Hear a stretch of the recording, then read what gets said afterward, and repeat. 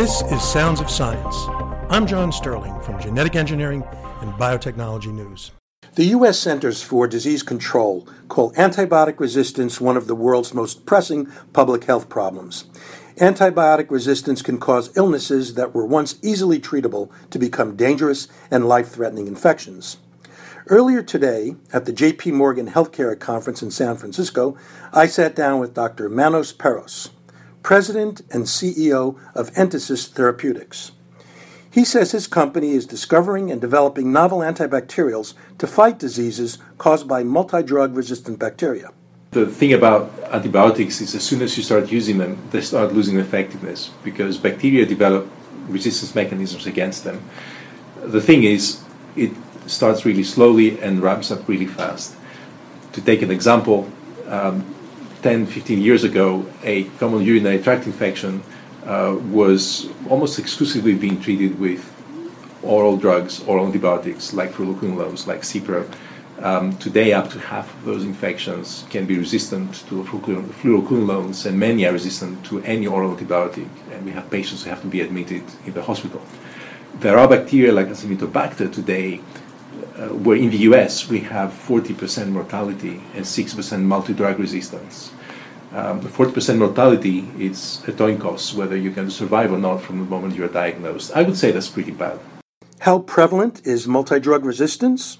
In countries where antibiotics were perhaps being used less responsibly than we use them in the US, and that includes parts of Southeast Asia, includes parts of Europe actually, you get more drug resistance than elsewhere. But the thing is, those infections are global. And to take an example that made the headlines a few years ago already and is now spreading, the metallo-beta-lactamases, like New Delhi metallo-beta-lactamase, initially found from isolates in India.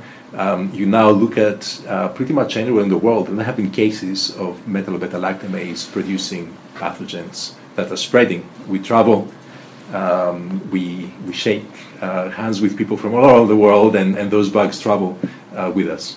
Which organisms does your company target, and what would you say is unique about your approach? We target exclusively multi-drug resistant gram-negative pathogens. There are different classes of bacteria, and the gram-negatives are the toughest. They have two shells. They have a second shell on the outside that prevents many drugs from getting in.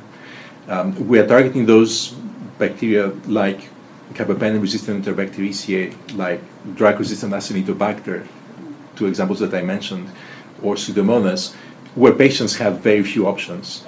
We're targeting those pathogens where physicians have to dig into the war chest from 2 or 3 decades ago to take drugs out like colistin, which are actually very toxic and not all that effective. These were drugs of last resort that we hope never have to use again, and we have to use them now. So this is the kind of pathogen we target. Our approach is, I think, quite unique because rather than going after antibiotics that would work pretty well against everything, we are developing our programs to target, not exclusively, but very exquisitely, those multi-drug resistant organisms. So we're developing a flagship program is a program that combines a beta-lactamase inhibitor, which we call ETX-2514, with a very old beta-lactam, which used to work in Acinetobacter. And that drug, ETX-2514, could be used as a broad-spectrum antibiotic, but we're developing it initially against Acinetobacter because that's where it has the best activity. And it's going to be a really great drug in Acinetobacter that has the advantage of better efficacy without spreading resistance unnecessarily to other pathogens. I also asked Dr. Peros where the company stands in terms of its new product development.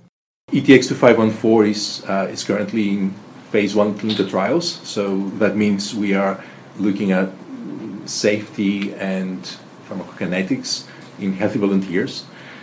The good thing about antibiotics is we have really good preclinical models, so once you have safety and pharmacokinetics in man, you can pretty accurately project the doses that are going to be efficacious in patients. So that's where we hope to be next year. Our most advanced program is actually a program against gonorrhea, and that has completed phase 2 clinical trials. We published the data last year, and this again is targeting multi-drug-resistant gonorrhea, which in the U.S. Is happening at the same time as our publication of the data. There was a cluster of multi-drug-resistant gonorrhea cases in Hawaii, which the CDC publicized. So this is a drug that is ready to go into, after some additional work, into phase 3 clinical trials. Thanks for listening. For Genetic Engineering and Biotechnology News, I'm John Sterling.